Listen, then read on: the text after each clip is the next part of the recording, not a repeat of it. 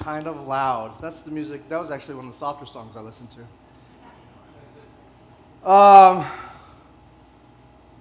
When I first set out to write this sermon series and we're talking about the spiritual fruit that we're supposed to be known by.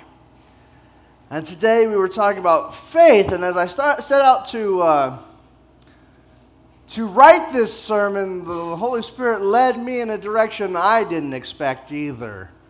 As this song came to mind, I think it came out, I want to say around 2005. So kind of an older song now. This song by Since October, which is a band full of Christians who sing about their faith, and their album Life, Scars, and Apologies. And I remember this song, and I was thinking of the lyrics, and I know some of you, like, the music got in your way, so I'm going to read some of the lyrics for you, okay? Because, I personally, like I said, that's a slower, quieter song that I listen to. But some of you I recognize don't have the same taste in music as I do.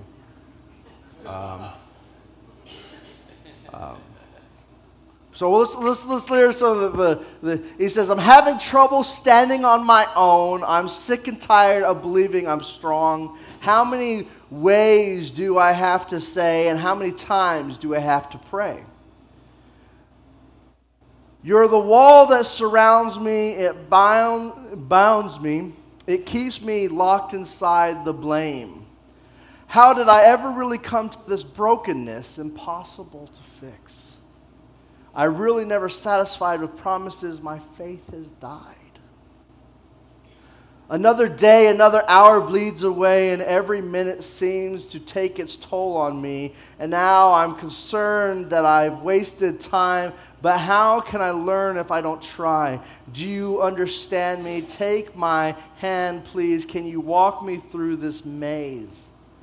Something inside me keeps trying to break through. My broken excuse needs something to mend all the pieces. Mend all the pieces.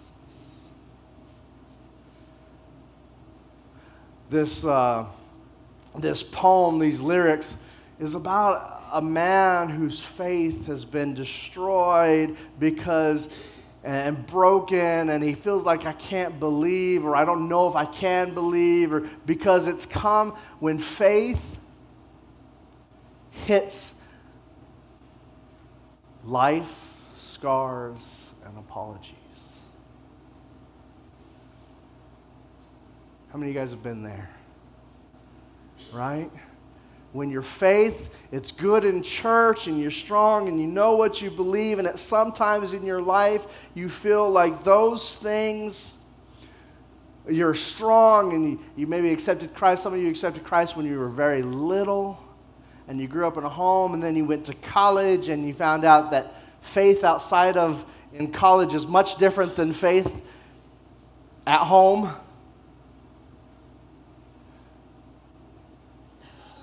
Or you went through college and you didn't have any faith. Some of you accepted Christ much later in life, and all those life scars and apologies have kept you from faith to begin with. You say, I don't know if I can believe that.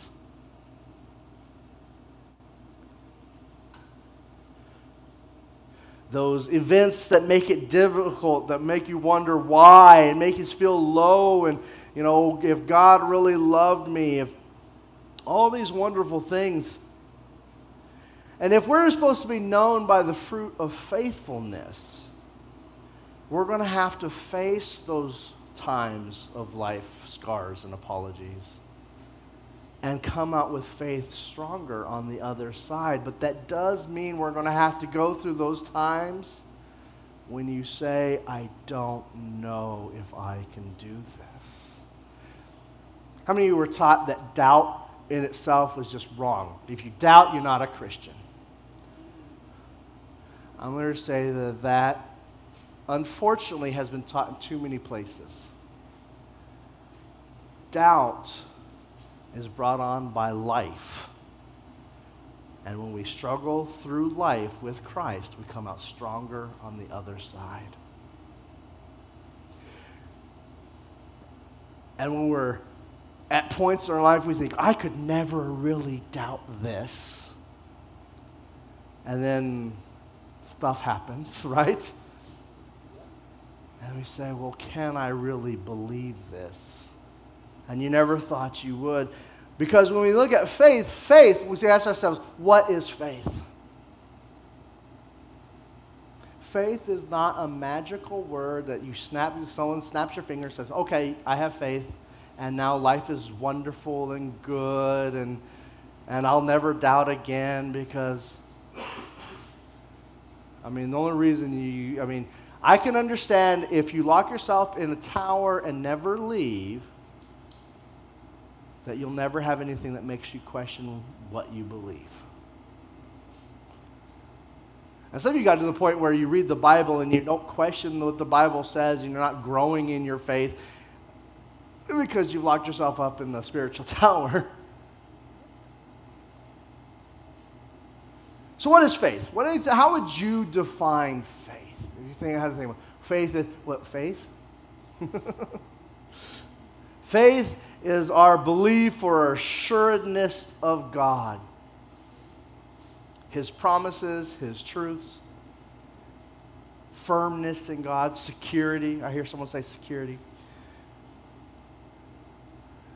I think often we put it in a more earthly term, right? If you're faithful to your spouse, your husband, your wife, your boyfriend, girlfriend, you're faithful to them, that means you're not cheating on them, you're not having an affair, you're not adulterous, you're not going on behind their back, falling in love with someone else, whether that be physically or spiritually or emotionally, right? And so part of faith, just like that to God, is saying, well, I'm not cheating on God. That's what we call it, idolatry. I'm not cheating on God. Faith is that thing that gives us a closeness to God even when we feel distance. And we take steps of faith. We took a step of faith. When you accepted Christ Jesus as your Lord and Savior, you took a step of faith. You accepted God. And you said, because I believe that He is real, He is true, and He is in my life, that Jesus Christ came to die for me, and that He is at the right hand of the Father, interceding on my behalf. Holy Spirit has come to live within me. You took that step of faith. And I know it's a step of faith because you cannot actually test that. There are evidence for God. There's evidences for Jesus Christ. We know Jesus was a real person. I know there are those people out there, God, He doesn't. There's enough evidence, biblical and non-biblical, to say that Jesus was a real person. If it was anyone else in the world, there wouldn't be people saying He didn't really exist. There's actually more evidence that Jesus exists than Homer, who wrote the Iliad, exists. And we don't have people, well, Homer wasn't a real person. He might have been two people, but... So we can point to evidences that lead us to Christ.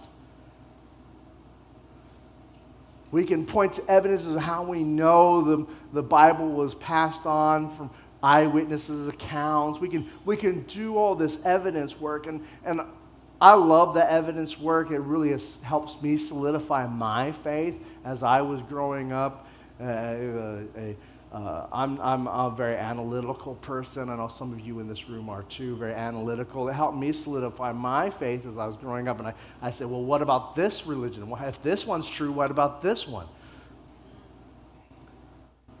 And I said, well, and I could look at the evidences of how the Bible was transferred and the discipleship and doing that work through church history and doing all that. And so I could find evidences because faith does not have to be blind. We're talking about blind faith. Faith does not have to be blind, but it is a step of faith. There's something in it that we have to say, I cannot prove God, because God is outside of the realm of scientific proof.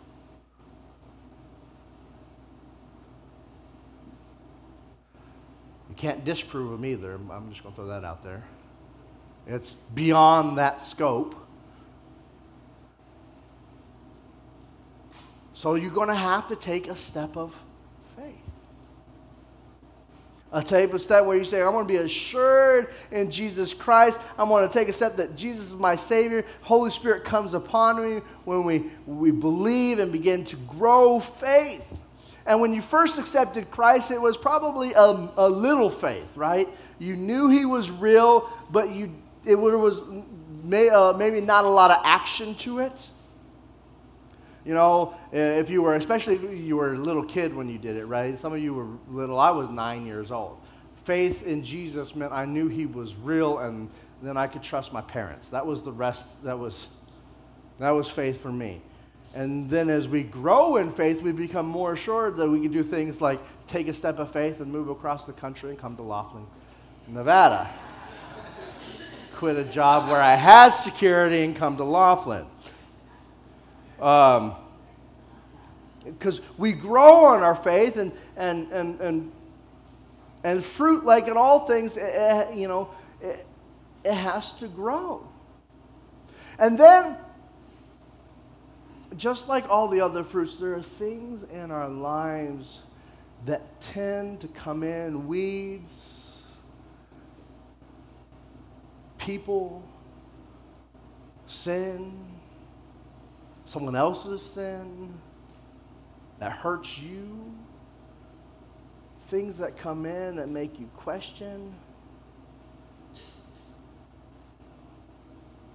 And you begin to affect, and it begins to say, can I really believe this? And if you've been a Christian for any length of time, you've probably gone through a period like this. In fact, there are some of you in this room that I bet are in that period right now, where you start to question because you're struggling with discouragement, maybe a little depression. You know, I'll throw that out there. Discouragement, depression, these are all normal things. Now, there's 1 in 8 of you will develop clinical depression. All right, 1, 2, 3, 4, 5. Okay. I mean, it's in the United States. It's very there's a lot of depression. 1 in 8 of you will develop a clinical depression. And when I talk today, I'm not going to talk to the clinically depressed. You guys probably need more help than a sermon can provide. Okay. So we're going to talk right now about those people who are going through the normal highs and lows of life. We call them depressions when you go through a low in life. A valley, you might say. And the Bible is full of people going through lows in life. I mean, one of my favorite prophets is Elijah, right? And he goes through this amazing event, right? He goes and he takes on 450 prophets of Baal, and he calls down fire from heaven, and the people kill the prophets, and say, we're going to worship God. And then the very next chapter, he's hiding in a cave because he feels like he's all alone, and he's dark, and he's going through this depression. He's struggling. Look at David. I mean, David goes through those patterns. Depression happens. And so as we think about that, I think I was praying about this, I was thinking, and I remembered a sermon I heard years ago, and I could not remember where I heard it, so sorry. I'm going to not take credit for this sermon, the points that I make here. I can't remember where it came from, so I'm going to throw that out there too. Because you know me, if you guys read my notes, I like to give credit where credit's due. I always put that biography in my notes section. I didn't do it today because I don't remember. Years ago, I heard this sermon, and it stuck with me. And so I was remembering Nehemiah chapter 4. And God brought it to my spirit. And Nehemiah chapter 4 is, most churches, we only hear this passage when we're doing like a building project, right? That's when we talk about Nehemiah. We got something to build, let's talk about Nehemiah. But Nehemiah has so much more in it than just building projects. And so I was remembering Nehemiah. So as I read, we're not going to reread Nehemiah chapter 4. You guys can go back and do that yourselves.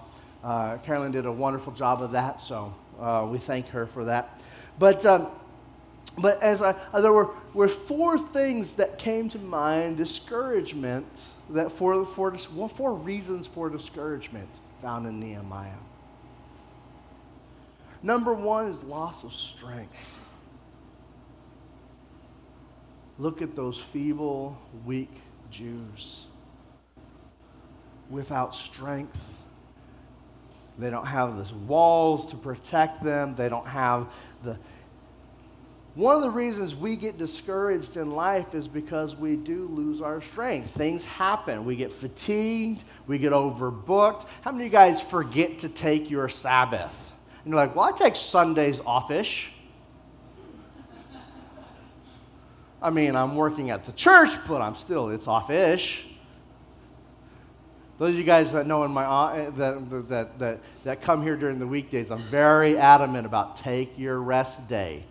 In fact, I've gotten on to a few people about taking their rest days.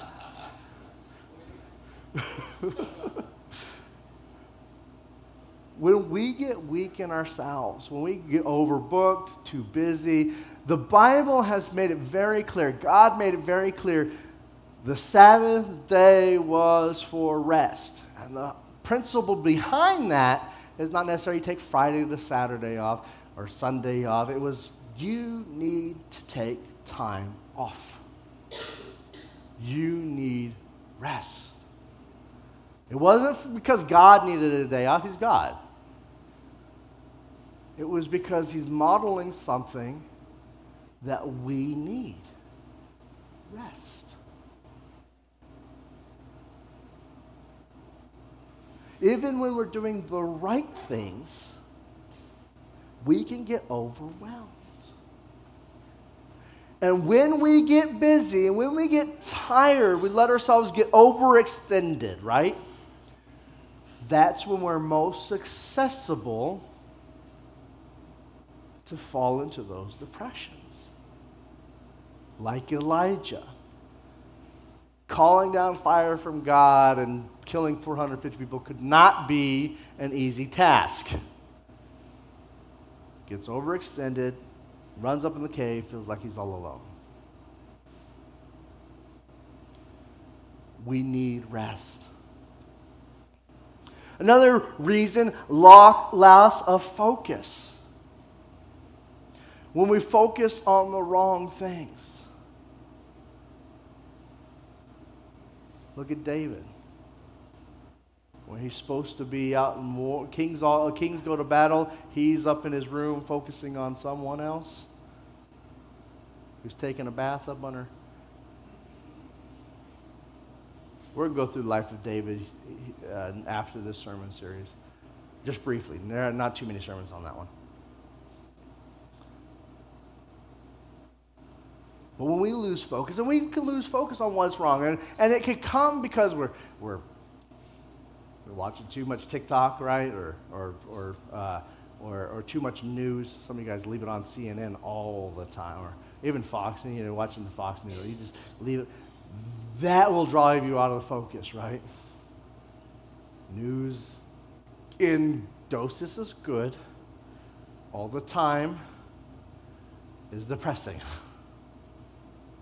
I've stopped watching the news. It's too depressing. They just want to make you fearful to drive you to buy stuff. But if we focus on what is, instead of what is focused, we lose focus. I mean, look at, in this passage, they lost focus when the wall was half done.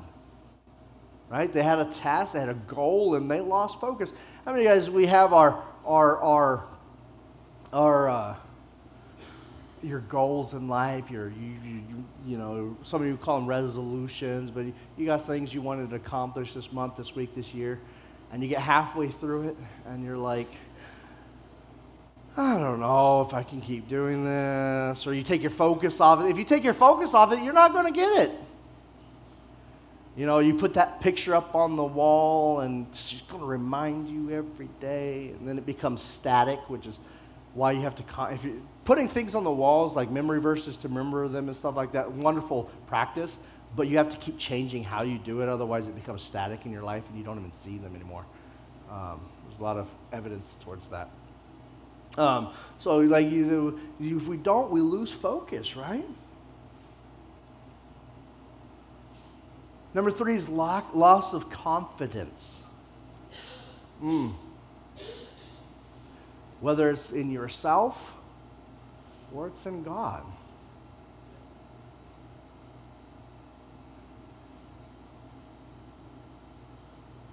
I can't do this. You know what? I hate that saying, and I've heard it said so many times, so I'm going to say it again. And you guys have heard me talk about this. That saying, I can do all things through Christ who strengthens me. I hate that saying. Because there's a lot of things, that, of course, one that's taken out of context, but there's a lot of things that I can't do unless Christ says, or no temptation, the passage says there's no temptation that is not common to man, and we translated that as God won't give me anything that I can't overcome.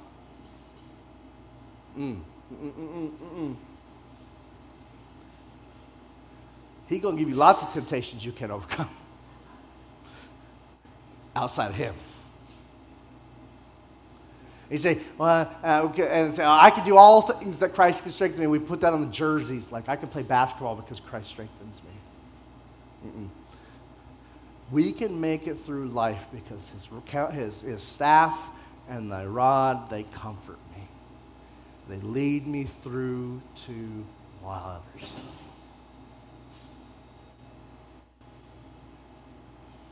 Not that we're going to get through it okay, but we can make it through. And sometimes when we lose confidence in ourselves, it's because we've taken our focus off of God.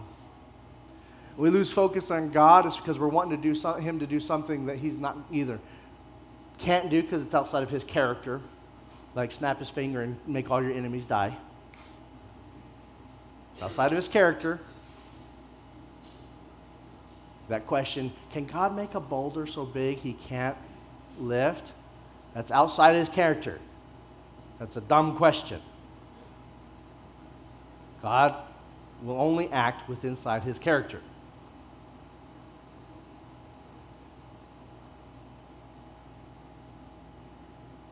Take our confidence and we lose confidence in ourselves because we failed in the past. We look in. How many of you guys have seen yourself living life in the rearview mirror? You just keep staring in that rearview mirror. Here's a nice challenge for you. Go out on this road right here and drive straight while looking in the rearview mirror. Don't do it. You're going to crash. You're going to crash. I know when we teach new drivers, you have to tell them, okay, you glance at the mirrors, you don't look in the mirrors. Because what happens? You look in that mirror, and you start going to the left, the right, and you're not seeing what's in front of you. If we lose confidence in ourselves, a lot of times we've looking in the rearview mirror. And you can't see everything in the rearview mirror. You don't see all the times you succeed. We remember the times we failed. There's a psychological term for that. we tend to remember things we failed.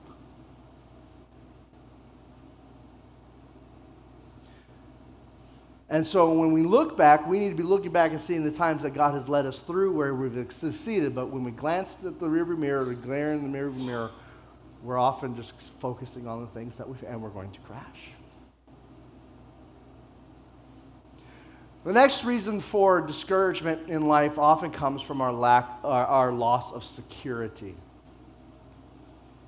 In that passage, the people are all around them, so they see the walls not finished, and they say, we're going to come in and attack them, and so they're having to rebuild the walls with swords on their face. Fear is one of our most common enemies. And what does JFK says? The only thing we have to fear is fear itself, right? No. Was it JFK?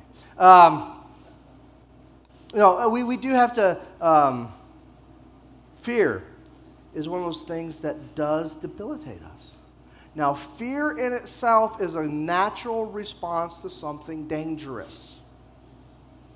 Therefore, a good thing. But when we get wrapped up in fear, we get caught up in fear and it controls our life. We don't acknowledge, I have a fear. We have to acknowledge, because every time you have a fear, you have to ask yourself, is this fear because I might get hurt? Or is it something like, if I do this, I will get hurt? And we have to evaluate the risk, and we have to say, can God get me through this? God does not want you to put your hand in a flame and burn your skin off. That is not God's will. So I don't like snake handlers. I know some of you probably come from snake handling tradition. No. I don't like it because you're challenging God.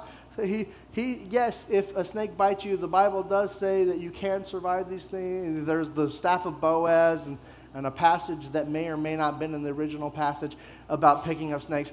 But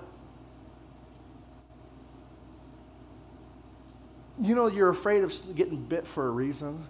It hurts, and you might die. You have to weigh the risk. Just because you want to prove something to yourself or someone else, not a good reason. But we've been through a lot. The enemy attacks. You lose your job. That's a loss of security, right? You had that money coming in, and I don't know, you have to quit a job, lose your friend, lose a spouse, been betrayed by someone you thought you could trust, been abused. All these things cause us to lose our sense of security.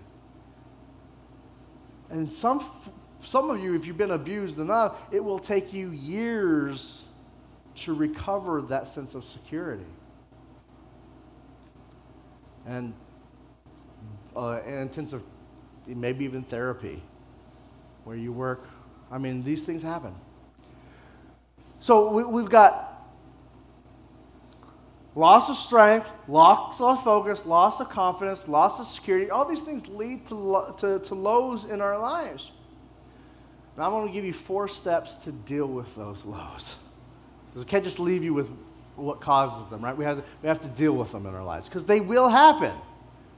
We do come up at times where we have to deal with them. So there are 4 steps, 4 things from this passage that we can help us deal with the discouragement. Number 1, get moving. You know what they did? They didn't say, oh, woe is me, they're going to attack me, the wall's not done. You know what they did? They focused on the area right in front of their house, and they built. They moved. They did something. Do something positive. Be proactive in life. When you start feeling discouraged, or when you recognize that you're discouraged, right? Sometimes we don't recognize it until we're already in it, right? Do something proactive. Now, that could be, because we say, well, I need to pray, right? Praying is wonderful. You do need to pray, but you can't just stay there. You have to get up and build something. So do something positive. Work out. Serve. Help others. It's been shown that when we take the time not to be someone's slave or doormat, that's not what I'm talking about. when we take the time to say, I'm going to help someone else, I'm going to serve someone else, that we actually improve our own mentality. Because we focus on not our own problems, but solving an issue. Rest, have fun, get moving. Step 2, get perspective. That was one of the things that Nehemiah told the people. He says, remember who is for you. God is for you. And remember that passage, if God is for us, who could be against us, right? Of course, we use that out of context too much. But in this case, it's true. God is for me, so I'm going to gun down 100 people in the name of Jesus. No. Though it has been used that way many times. No. When God is for us, they can't stand against us. Even yourself can't stand against you. Journal. Read about God. Look at the times where God has got you through. Don't live your life in the rearview mirror, but it is good to look back and see the positive moments that God has presented in your life. Take what is the modern psychobabble term for it? A thankfulness journal, which we've been saying for years, right? You know, there's that old hymn, count your many blessings, right? Now they call it a thankfulness journal because they're taking God out of it. But the idea is it stands true. Remember God, be thankful. Read Psalm 103. Wonderful psalm. We're not going to read it right now. Read it on your own. Wonderful psalm. Help us remember who God is. Step 3. Fight. Get mad. Not unholy anger. Get mad. Fight. Don't slip into that victim mentality. Oh, woe is me. I have been wronged. I've been hurt. We can survive. It's not poor as me. Fight. This is not anger. Get up and punch someone in the face. Though sometimes you want to. This is fight the depression. Fight. I, through God's strength, can make it through this. I can take steps. I can go get counseling. I can take the right. I can read my Bible. I can choose to not focus on discouragement. I can say, you know what? I notice I'm having these negative thoughts. I'm going to choose to fight forward. I'm going to pick my battles. You know what? I know I'm overwhelmed. I need to fight to clear out a space so I can have some rest. And yes, sometimes we have to fight to clear out that space, don't we? Because it's easy. People will demand something from you 24/7 if you let them. So fight. So if it's because you're becoming too fatigued, fight for that part. You say, well, I don't have time to spend with God. Fight for that time to spend with God. I don't have time to get moving. My job. Fight for that time to get moving. Step 4, get connected. Fine. I don't mean get connected by like going to church can be a wonderful thing, but that's not what I mean here. I mean, get connected. You don't have to do this alone. Find that group or that person or that you can get connected to. We're supposed to be, God made himself in communion. We're made in his image. We're meant to be in communion with one another. Isolating yourself is our temptation to be like like Elijah up in that mountain, right? Pull ourselves away. And God's response is, there are 7,500 people in this town alone. You're disconnected to yourself. Because that's one of our first things we tend to do is disconnect. You need to get connected with it doesn't have to be people, person. Find that person you can relate to. Counselor, friend. I know, we're running out of time. Next steps. Everyone deals with life. Everyone deals with scars. For some of you, it is worse than others. Some of you have deep wounds. The question is not, will you get hurt in life? Will you not have times of doubt? The question is, how are you going to deal with it?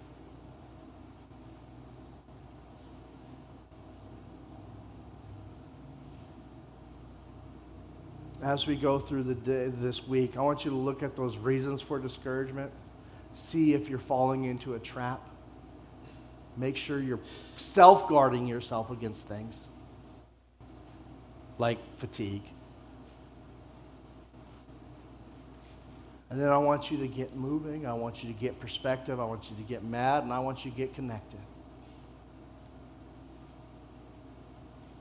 Because as we're to grow in our faith, we have to be faithful to the one true God. And I don't want us to fall into that point where we're saying, I don't know if I can believe.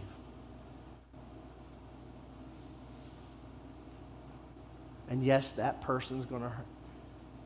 That person may hurt you, but they have no control over whether you believe or not. Because you don't believe in that person. You believe in God. You may find that interpretation of the scripture harmful. You know what? You don't even worship the Bible. You worship the one true God who reveals himself through the scriptures.